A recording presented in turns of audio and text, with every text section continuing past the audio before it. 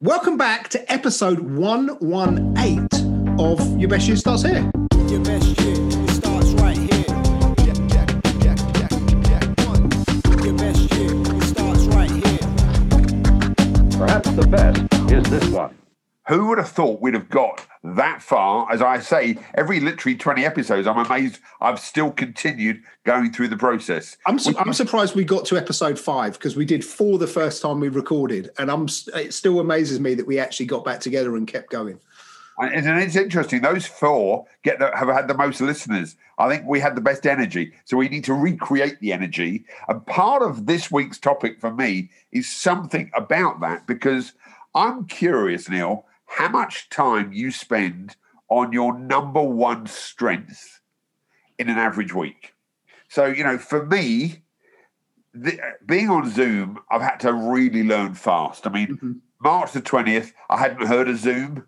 I'd done one, what was those things called? Oh my God. What was before Zoom? Skype. I'd done a couple of Skype calls with friends, and it was like, hello, can you hear me? So literally before the 20th of March, and so we're nearly a year on. But now I understand some of it. It's still not my favorite thing in the world. And I've done 5 live gigs in the year, which have been amazing. And I've done some stuff in studios. But if you ask me how much time am I spending on my core skill, which is inspiring and empowering other people, it's about 80% of my week. Mm-hmm. It hasn't always been that. I've then realized my energy levels have decreased, that when I'm not doing what I love doing, my energy decreases. And so, we've all had some issues with health, and I'm about to become a grandpa. I'm very excited, and all that stuff. And, my father's moved from South London to around the corner, so I've helped him. And there's lots of things going on. But if I look at my average week, any week that I'm doing at least 80% of my time doing my core stuff, my life seems to work. And any week I'm doing less than 80%, I either seem to be getting a cold or my back seems to hurt. I'm not sleeping as much, which can maybe psychosomatic or a bit woo-woo stuff. I don't know. But how much time do you reckon you're spending doing your core Done Beats Perfect or your core CEO stuff?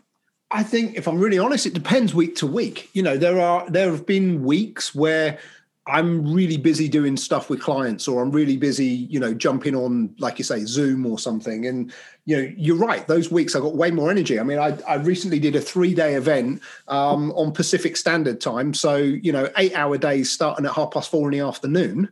But I was way more awake for that than I have been for some days that start at 9 o'clock in the morning, because it was doing what I'm passionate about. It was doing the things that excite me. It was doing the things that fire me up. I love that word, the stuff that you're passionate about. Yeah, but that's what it's about, isn't it? I actually think very often when we meet people and people go, what do you do? Don't ask me what I do. Ask me what I'm passionate about. Because if I meet someone and I ask them, what do you do? They tell me what their job is. And very often that's not the thing that excites them. In an ideal world, it would be, but very often it's not. So I don't necessarily want to know what someone does to earn a living. I want to know what lights them up. I want to know what brings out the best in them. And I know. If you ask that question first, before you tell me what you do, tell me what excites you, and you'd watch their whole face change. Yeah. There's somebody who works in the parking fines office. I was watching a program on Channel 5. I watched some bizarre programs, okay? And it was about fare dodgers, okay? And there's a guy who's working out where this guy, who for the last 32 weeks has defrauded Traffic for London, and he's getting this program sorted out. But there was about 100 people in this office looking at computers, working out where people aren't tapping their underground things. Now, some of them look really passionate about it, but there were some people that looked like they were nearly dying. Yep. But if they said what we're passionate about is following a trail to find out how we can recoup the money so we can invest in the better underground system so it makes a better transport system for everyone, I'd get that. Yep. But I just work for London Underground. I mean, you can't even say it with excitement. But, this Trailblazers, they had a couple of people, they had been following this person, and he owed about £11,000. Wow, okay. Well, yeah, because he'd been doing this thing and getting off at a place and not tapping and following someone who was blind to help them. And he'd find anyone disabled to go through the disabled barriers with them. But he did it every day for like 3 years.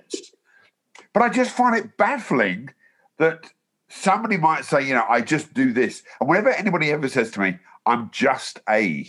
Yeah. I know their energy is going to go down. I'm not just a motivational speaker, but I inspire people. And I know the minute I say the word inspire or engage, it's going to lift me up. So I'd like everyone who's listening this week to do a bit of a diary of where their energy is being spent, when they're the most excited, when they're passionate. I mean, I enjoy walking my dog. I mean, the weather today is phenomenal. I don't know what it's like in the deep southwest of England where you are, but we have got sunshine. We got sunshine and rain at the same time. Okay, well, we have sunshine because apparently we are going to have snow over the weekend. Yeah, Sunday, right? So today and tomorrow we've got. So for people who are listening to this, we're probably getting a bit confused. But yeah, because it's probably completely different by the time you're listening. But the idea that I'm passionate about walking Alfie because it gets me out a bit of vitamin D, and my mind starts to think differently. I've been in this room, it seems now, for like 11 months, and after a while, I just need to watch Channel 5, my exciting program, Can't Pay, Won't Pay, or sometimes watching 4 in a bed. I get a bit excited at 4 o'clock because my day finishes for me at about 4 o'clock. I'm not passionate after 4, I've realised.